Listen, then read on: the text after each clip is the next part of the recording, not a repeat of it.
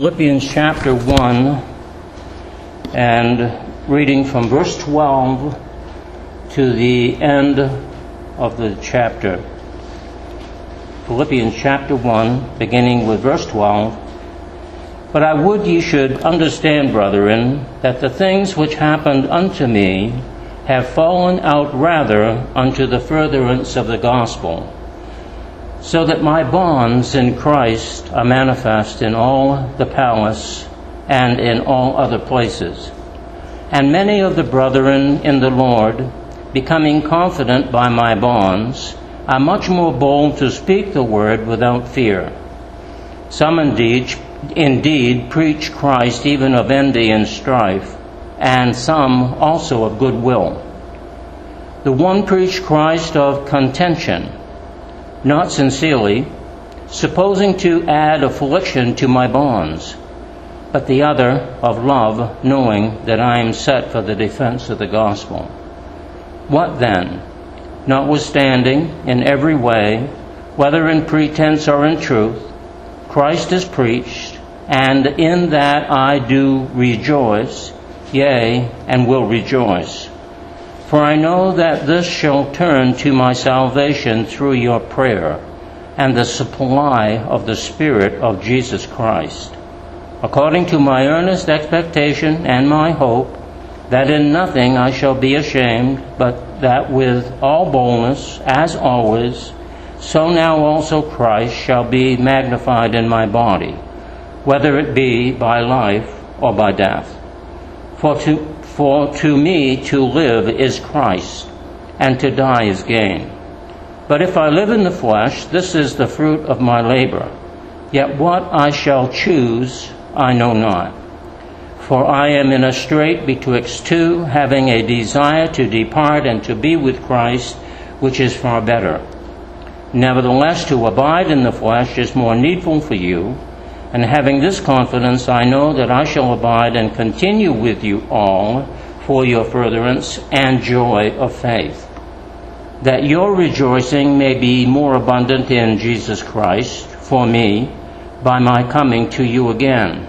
Only let your conduct be as it becometh the gospel of Christ, that whether I come and see you or else be absent, I may hear of your affairs, that ye stand fast in one spirit, with one mind, striving together for the faith of the gospel, and in nothing terrified by your adversaries, which is to them an evident token of perdition, but to you of salvation, and that of God. For unto you it is given in the behalf of Christ not only to believe on him, but also to suffer for his sake, having the same conflict which ye saw in me, and now hear to be in you. Shall we pray? Loving Father, we thank you for the reading of the Scriptures. We ask your blessing upon it and the hearing of it, the ministry of it by your Spirit, and your working in our hearts and lives. In Jesus' name, amen. Well, I think this passage is quite an extended passage to speak on for sure, but I trust that we'll be able to glean those things that are necessary and that it would be an encouragement to you. The title of the message, of course, is a familiar one for me: to live as Christ. And Paul's desire definitely was to live for Christ, and if necessary, to die for Christ. So we have 4 different areas we'll speak to as we have time this afternoon. Paul affirms all things for the furtherance of the gospel. Interesting, Ed Seeley took the same verse as his missionary theme. Secondly, Paul affirms his bonds and defense of the gospel, the very chains which he felt, the very imprisonment that he had upon him, was a period of time, but he also defended the gospel very vigorously. Thirdly, Paul affirms to live and die for the gospel. He believed that their prayers at Philippi would be part of the deliverance for him, that he might once again see them but at the same time, he knew that he could be called upon to go home to be with the Lord. And then lastly, Paul encourages them to live as worthy citizens of Christ, that their manner of life might be such as would be pleasing and glorifying to the Lord. Before we actually get into that message, I'd like to read an article which is important for us, I believe, in view of what I'm going to be speaking to you about, For Me to Live as Christ. This particular article comes to us out of Hope for the World magazine or newsletter by Gary Carr, but is actually written by Mike Spaulding, who is the pastor of Calvary Chapel in Lima, Ohio. And he writes, this is a little bit lengthy, but I'm going to try to read most of it for you. Thus says the Lord of hosts, quote, "Do not listen to the words of the prophets who are prophesying to you. They are leading you into futility. They speak a vision of their own imagination, not from the mouth of the Lord. They keep saying to those who despise me, the Lord has said, you will have peace.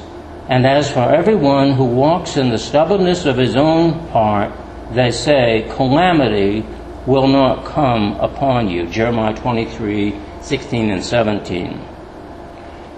Are you a watcher? Question.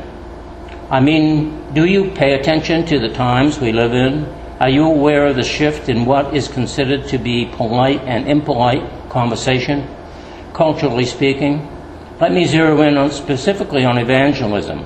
Have you noticed the huge shift in the methods of presenting the gospel of Jesus Christ? I believe that many of the new approaches to evangelism are not well thought out and lack clear biblical support. The reason so many of these new emergents and hipsters strategies are gaining a foothold is because too many Christians have succumbed to a new definition of old words. Our society has determined that new definitions are needed in order to rationalize ungodly behavior. A case in point is the word tolerance. In America, tolerance used to mean that everyone had a right to express his or her viewpoint, and everyone had a right to disagree with a viewpoint. Today, tolerance means that everyone has a right to express a viewpoint as long as it is socially acceptable viewpoint. In other words, if you hold a viewpoint that is contrary to what society at large believes, you are not free to express yourself, and if you are brave enough to engage in a counter view, then you will be met with a very hostile shout down by the more enlightened people in our midst. This has clear implications for telling other people about Jesus Christ. It has become increasingly impolite and, in fact, culturally incorrect to speak about anyone needing Jesus. The Christian faith is being systematically muted by self-appointed elites, and apparently many Christians are okay with this development. Tolerance used to mean defending the right of everyone to state an opinion in the public square. Today, tolerance has been redefined to mean that only opinions consistent with those ideals espoused by our cultural elites are permitted. Attempts are made to silence all contradictory viewpoints, and some are silenced through the weapon of choice for these elitists.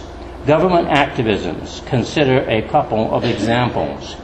Army Lieutenant Colonel Christopher Downey is likely to be discharged after being administratively convicted of violating the military's open policy concerning gays. What was Colonel Downey's crime? He attempted to stop two lesbian Army officers from filming their erotic behavior, including kissing, groping, and disrobing each other while on the dance floor at an official Army officers' dance and dinner event. In another case in point, although certainly not surprising, California's legislature signed into law a bill permitting all public school children to self-identify their gender, and based on that self-identification to then choose which restroom facility they will use. Set self-identification even allows boys to participate on girls' sports teams and vice versa.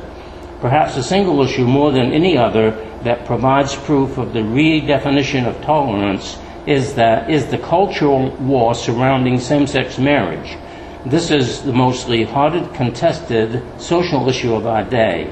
But if cultural elitists have their way, all viewpoints that fall short of affirming and celebrating same-sex marriage will not be allowed but be silenced and criminalized. Intolerance is now state-sanctioned, and this is hardly controversial statement. Government-mandated practices that oppose Christian values are clearly evident. Some examples: the federally funded National Endowment of the Arts has financially supported expressions of art that serve no other purpose than to desecrate Christian symbols and sensitivities. The United States government continues to purge our military of chaplains who insist on praying in Jesus' name, while increasing the number of Islamic imams and Wiccan priests who denounce Jesus Christ, and the suppression of teachers who attempt to teach creation or dare to speak of evolution as a theory. More broadly, Christians who refuse political correctness are faced with censorship or cancellation, be it in the public sphere, academia, and even in the marketplace. Well, I'll pause right there with the article that goes on, but it says more practically of the same. But why did I read this except to say that the first century, when Paul was living and preaching the gospel of Christ, led him to Rome. From such government officials as Felix to Agrippa, and then his desire to go to Rome because of the burden that he had upon his heart from the Lord himself, that he must be an apostle to the Gentiles and must needs go to Rome, that he forded a great deal of difficulties, shipwreck among others, to go to Rome and to continue in his incarcerated state, face the cultural activism of his own day from the political realm, and continue to preach the gospel of Christ. Now, I would like to just say this to you and to myself. Are we doing enough of gospel activism? I'm not talking about political activism. There are enough political activists to go around. But are there enough gospel activists? Are there enough Christians who are willing to be like the Apostle Paul and say, "For me to live is Christ, and to die is gain"? And to himself, it actually meant that he would suffer for Christ's sake. And so we have to ask ourselves, are we doing enough? We know that our culture is against us. We know that it is stacked against us in the political realm and in the cultural realm. And now it is becoming stacked against us among our own Christian churches, where many of them are taking the side of the government because of their wokeism or their compromise with the world. And so we have to ask ourselves, are we doing enough to be heard? Even if it means suffering for Christ's sake, you see. And that's really what we're talking about here in the last part of this chapter, is whether or not the gospel is getting out, and are we doing enough to accomplish that? Well, as we read in the newsletter from Ed Seeley, he is on the forefront of going to churches and doing visitation and working among the believers there in Canada, and even extending his ministry to Africa through various helps and support that they give to the pastor in Africa. Now, what are we doing? Well, we do have messages on sermon audio, and there is some outreach through that means. of preaching Christ, but more largely probably to believers rather than to unbelievers, because who else listens to sermons except probably believers? And so what other means can we do? Well, we are supporting Ed Seeley. Perhaps we should increase our support to ministries like that. I don't know, but that is certainly an area for us to think about. And I would like to have you do that, as well as to think about what you may be doing yourself. So let's look at this passage and talk about some of these issues. In verse 12 through 16, we look at this first area where Paul affirms all things for the furtherance of the gospel. But I would ye should understand, brethren, that the things which happened unto me have fallen out rather unto the furtherance of the gospel. Now, of course, that verse in itself, realizing that it's in the context of Paul's own witness and testimony of what had happened to him, or what was happening to him at that time, says a lot about his particular attitude about the gospel. That he believed that those things that had happened to him were happening for the furtherance of the gospel. Now, see, that kind of puts things in a different light, doesn't it? Many times we look at the sufferings and trials and difficulties we go through, and we don't necessarily think of them as happening for the furtherance of the gospel. And if you were the Apostle Paul, or if you were in the first century a Christian, and you were suffering the trials of your faith because of your testimony for Christ, and namely, probably just because you were a Christian, things were happening to you, would you consider that the things that were happening to you were for the furtherance of the gospel? You see, it would take a very strong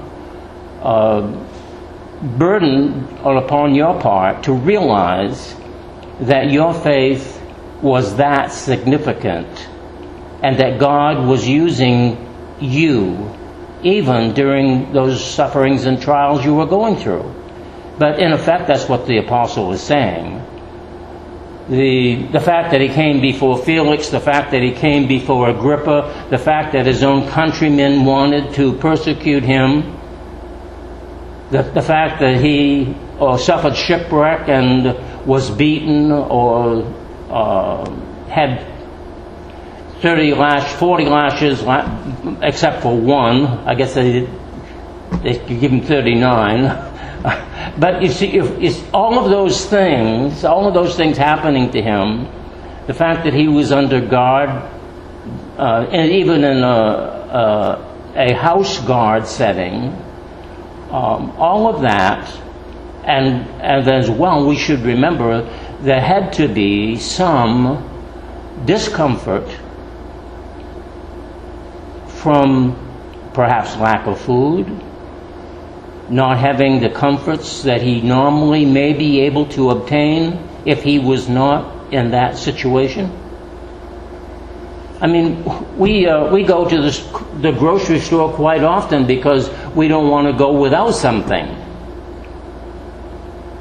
And can you imagine somebody in the first century suffering under the Roman rule and probably not having the luxury to go and to get everything that a person wanted to make them more comfortable in their own home?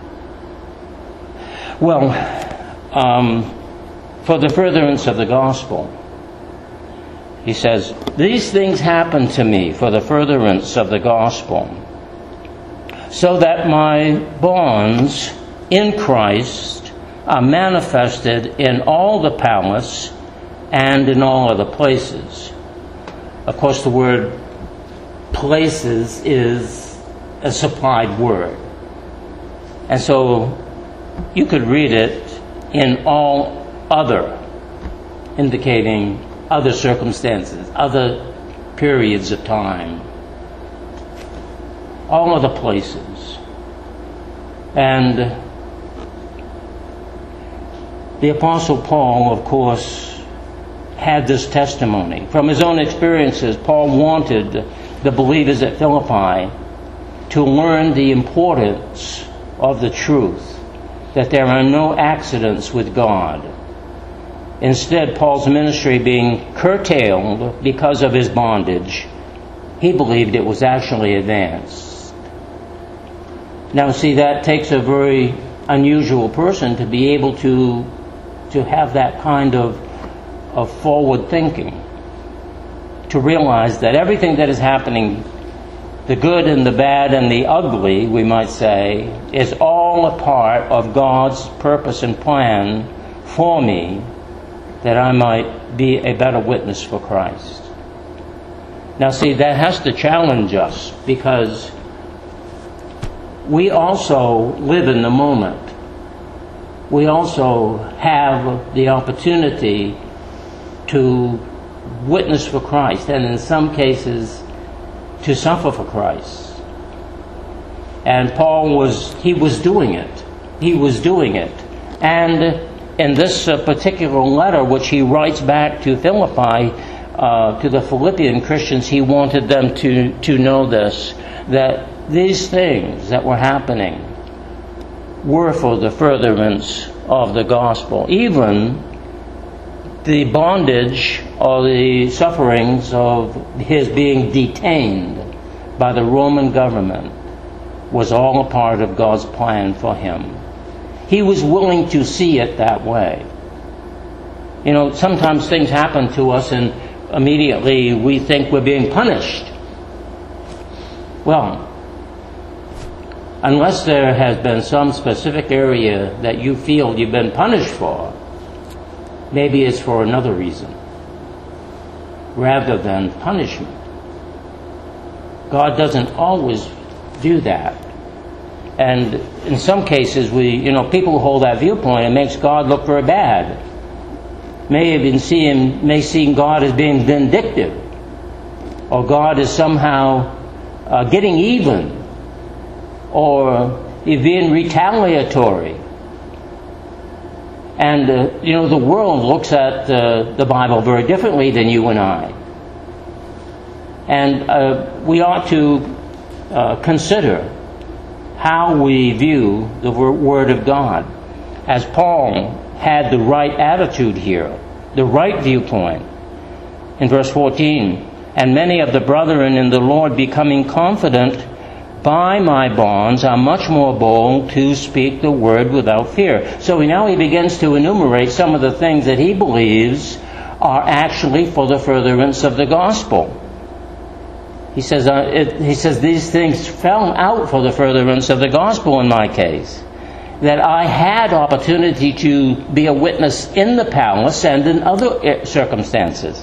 That people were being encouraged in their own faith because I was suffering. I was suffering. Now that takes a pretty good-sized Christian to do that.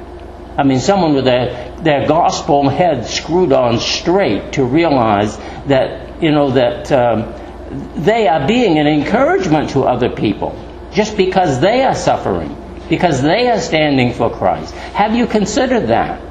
That when you stand for Christ, you may be encouraging other people to stand for Christ too? You see? And he believed this. He believed it. It was not a fallacy. It was a truth. It was a truth. In verse 15, some indeed preach Christ of envy and strife, and some of goodwill. He said there are two different camps of people. Some people are very envious. Some people do what they're doing not to help me, but in some sense against me.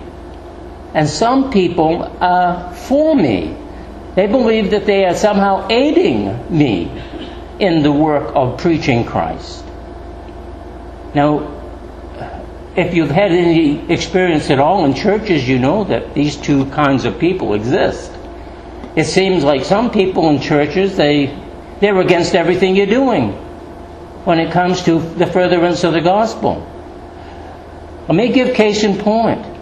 Some churches are so miserly about spending their money, they'd rather have it rot in the bank than they had to spend it on evangelism or outreach, or in some sense, getting the word out to other people. Now, that is not a very good attitude to have about the funds that God gives us to be used. And we struggle with these things. Why do we struggle with it? Because that's a part of our natural makeup to do so. I mean, that's what we do at home. We hoard everything we can so that we can get by on the things that we have. But the church is built differently. The church is built up of people of faith who are supposed to be giving their money to the support of the work and the furtherance of the gospel of Christ. We are supposed to be challenged to take our money and to use it for the gospel, not to hoard it for the gospel. We're supposed to be givers and lenders and supporters and evangelizing, missionaries, doing all kinds of things. Each of us are the same in this. We have to be challenged to do it. We have to continually look at what we think and what we do with the funds that God gives to us and try to use that money that we can further the gospel. We can further it. And so here we have Paul. He says, here I am, I'm in confinement. Some are envious because of my gospel preaching and are against me. Others are doing what they are doing out of goodwill toward me, and it is helping. In verse 16, for one preached Christ of contention, we know what that is, not sincerely, they're not preaching God sincerely, supposing to add affliction to my bonds. But the other of love, knowing that I am set for the defense of the gospel. The word defense here is the word apologia. It's the word which means we get apology from. It's the word that we use to say we are doing what we can to defend the gospel of Christ. There's a doctrine of apologetics, and you can buy books on apologetics and how you are to take the Bible and to defend the Word of God. And the best apologetic for the Bible is the Bible. We can't argue anybody into heaven. But the Word of God, which is the truth of the Scripture, is able to reach the hearts and lives of people. Now see, here is a place where we sometimes let ourselves down. Sometimes we would rather argue a person into heaven than we had just give him or her the gospel message. And in a sense, probably that's what's happening in this article that I just read previously.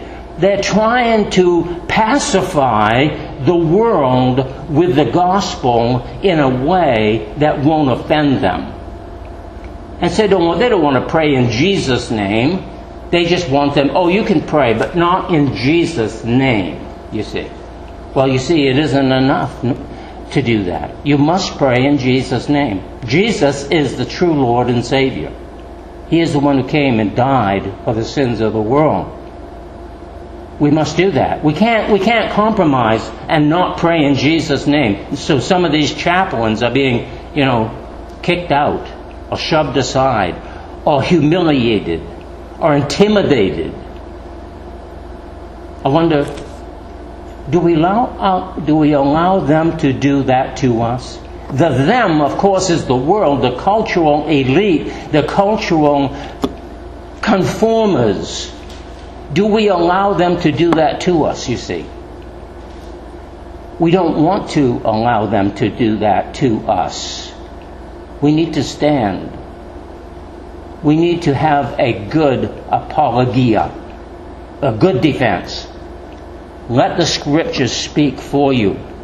Verse 18, what then, notwithstanding every way, whether in pretense or in truth, Christ is preached, and in that I do rejoice and will rejoice. So Paul says, either way, I know that God is going to be blessed and the gospel is going to be preached.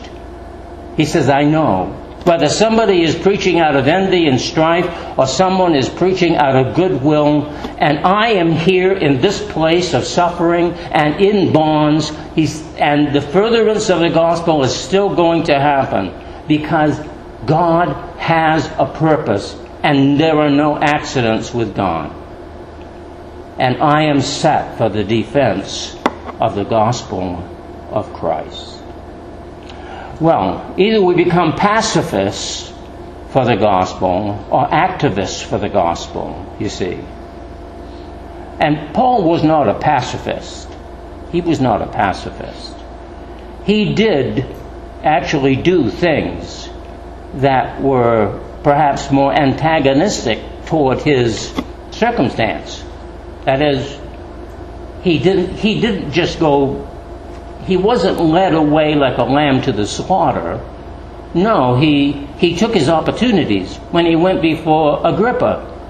He tried to convince Agrippa about the true historicity of the gospel, of what the Word of God said historically.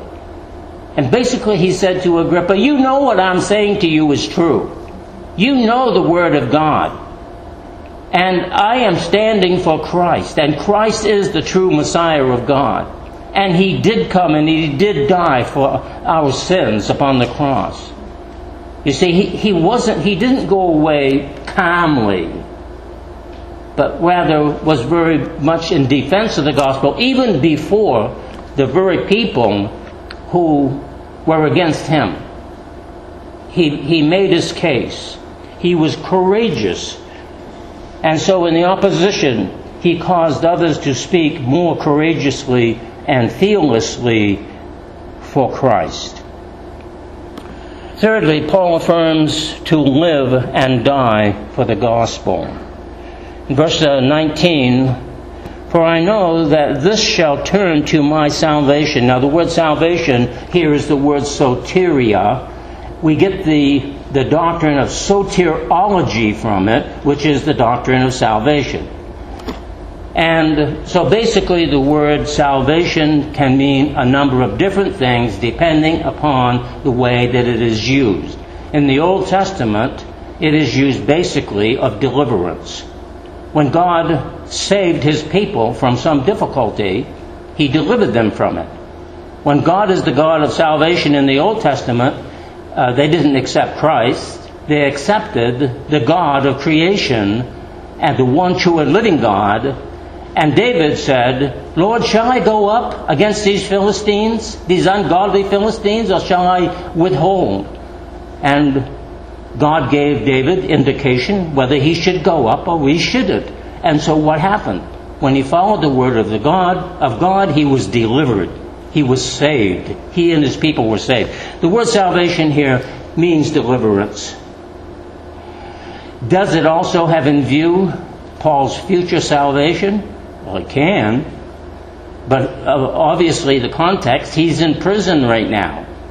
And he says, I know that this shall turn to my salvation through your prayer. And so the Philippian believers were praying for Paul that he would be released at some point. And the supply of the Spirit of Jesus Christ. Now, of course, he wasn't released. It doesn't mean that God didn't save him. It only meant that wasn't the will of God for him to know his full salvation. His full salvation would come when he went to be with the Lord. And he indicated that here a little bit later. And so as we read on, according to my earnest expectation and my hope that in nothing I shall be ashamed, but that with all boldness, as always, so now also Christ shall be magnified in my body, whether in life or by death. Okay, there it is right there. He said, either way, by life or by death, I shall know what the salvation of God is. It may be deliverance, but it may also be that the Lord wants me to be delivered from this world unto the world which is to come. And his hope, in other words, his hope in Christ was in both directions. That's a wonderful thing to think about. Our hope in Christ is in both directions. Right now, well, I'm sure you hope to wake up tomorrow morning. You probably hope to, live for quite a few more years, perhaps. You want to see your grandchildren. You want to have a good, long, healthy life. You probably have some certain ambitions in your faith, things you want to see accomplished. You want to support the church. You want to be around to hear the next message that the pastor is going to lengthily give to you. In other words, your hope is here. Yes, it is here, but it is also, you say, for me to live is Christ and to die is gain. I want to go to be with the Lord when I expire. I was hoping to wake up in heaven this morning. So your hope is no different than the Apostle Paul. He had a hope in both directions. He did. And so in 21, for me to live is Christ and to die is gain. But if I live in the flesh, this is the fruit of my labor. Yet what I shall choose, I know not.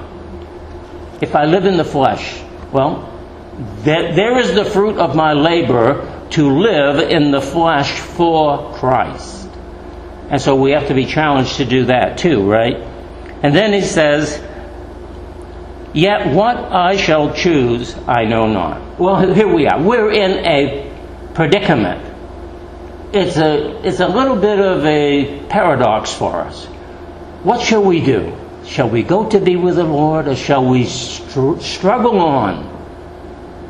And Paul didn't know what he wanted in this thing no more than you and I do.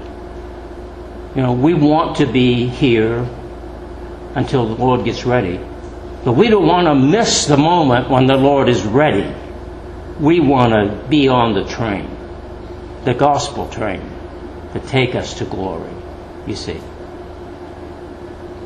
For I am in a strait between two, having a desire to depart and to be with Christ, which is far better. You see, here is the heavenly aspirations of the apostle. So do not feel so bad if you have this two-pronged view. It is quite a normal one for us to have. And I think a healthy one, a healthy view. That we have our feet planted here, but our eyes directed toward heaven. That we might continue in faith, that we might continue to work and to labor and to honor the Lord. Paul affirms to live and die for the gospel, and of course we should be doing the same. Verse 24, nevertheless to abide in the flesh is more needful for you. So here is his view back to them at Philippi. He says, I want to stick around for you people. He says, he was like a father to children.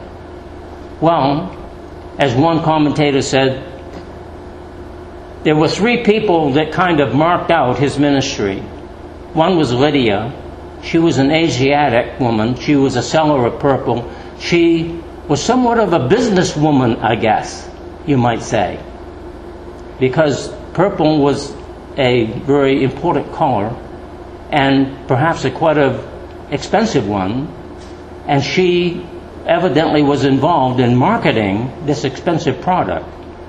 But yet, she was at the river praying, and she made an encounter, and the Lord opened her heart, and she was saved. Another very interesting person that Paul had something to do with is Timothy. Timothy is a Greek. So we have an Asiatic woman. We have a Greek. The mother was a Jewish. The father was a Greek. And so Timothy became a convert to the gospel. And we know of the Timothy epistles and of the great effort that was put forward by the apostle to train up Timothy in the way he should go. But he received a lot of his schooling at the apron strings of Eunice and his mother. And then there was a third, Onesimus. Onesimus is a slave. we have an Asiatic, we have a Greek, and then we have a Roman slave. Paul became influential in these three people. A slave. Nobody had anything to do with a slave. It was kind of like the lowest of the low in the strata of society, but not too low for the gospel. The gospel can reach anybody. And the gospel was reaching out to people in every quarter of society.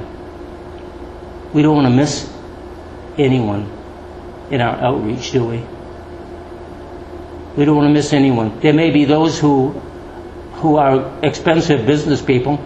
There may be those who are privileged in society and those who are slaves. But God is able to change any and all of them. And you see, here is the apostle in his true confidence. And having this confidence, verse 25, I know I shall abide and continue with you all for your furtherance and joy of faith, that your rejoicing may be more abundant in Jesus Christ for me by my coming to you again. So, see, he intended to come to them. He believed that their prayers would redound to his deliverance in some sense. He wanted to be with Christ, but he knew that it was more expedient for him to stay. He wanted to come unto them at Philippi. Here is the burden of ministry, you see. The burden of ministry goes in all directions at the same time. Many who are pastors don't know hardly which way to go at the same time because they are trying to accomplish so much in what they are doing. And you and I must get a hold of this concept. We shouldn't have tunnel vision when it comes to ministry. We ought to have a very broad look at things around us, that we don't miss an opportunity, you see. And the Apostle Paul was like this. He didn't want to miss an opportunity. He says, and then finishing up here at the end, Paul encourages them to live as worthy citizens of Christ. He says, only let your conduct or your manner of life or your conversation, as the King James uses, be as it becometh the gospel of Christ. Be as it become the gospel of Christ. This idea, it means that you are to be a worthy citizen. That's what it means. It means that you are to be a worthy citizen. And so we find that we are to conduct ourselves in a manner that is honoring to God. That whether I come and see you or else be absent, he says, I may hear of your affairs, that ye stand fast in one spirit, with one mind, striving together for the faith of the gospel. If there is one people that should not be divided, it's the church. The church should never be divided. It always ought to be of one spirit and of one mind, of one gospel in the faith. You see. So if you have any kind of inclinations against one another in the church, you want to get rid of it quick. You want to get rid of it. Because the church should never be divided. If it is, it will not accomplish those things that they could accomplish otherwise. You see. And so we need to keep our mind open to things that we can do for the gospel, and how the church can function, how it can reach out to people, and to accomplish this unity. Verse 28, and in nothing terrified by your adversaries. He says you're going to have adversaries. Don't be terrified, which is to them an evident token of perdition. If they are adversaries, they're not on your side. If they are not for Christ, they are against Christ. It is an evident token of their perdition, in other words, their judgment, but to you of salvation and that of God. You see, to you it is an evident token of salvation. Your one spirit and one faith and one gospel. Your unity, you see. The fact that you are together is an evident token of your salvation. Because you know where your allegiance lies collectively. It is in Christ. For unto you it is given in the behalf of Christ, not only to believe on him, see, here it is, but to suffer for his sake.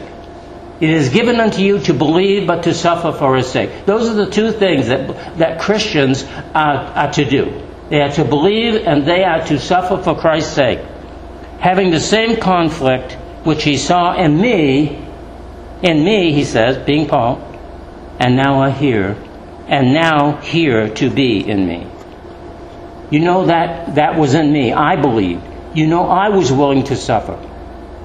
And he wanted them at Philippi also to follow, because it meant they would be truly living for Christ as true worthy citizens of the gospel. For me to live is Christ. Shall we pray? Loving Father, we thank you for your love and grace and mercies to us. Lord, we are challenged by the scriptures that you have given to us. We know that we need to improve much. Help us, Lord, to bear up these things, these sufferings, the belief that you would have us to bear and to witness to others. Challenge us that we will look for ways to give out the message collectively as a church and individually as believers. Father, we thank you and praise you. In Jesus' name, amen.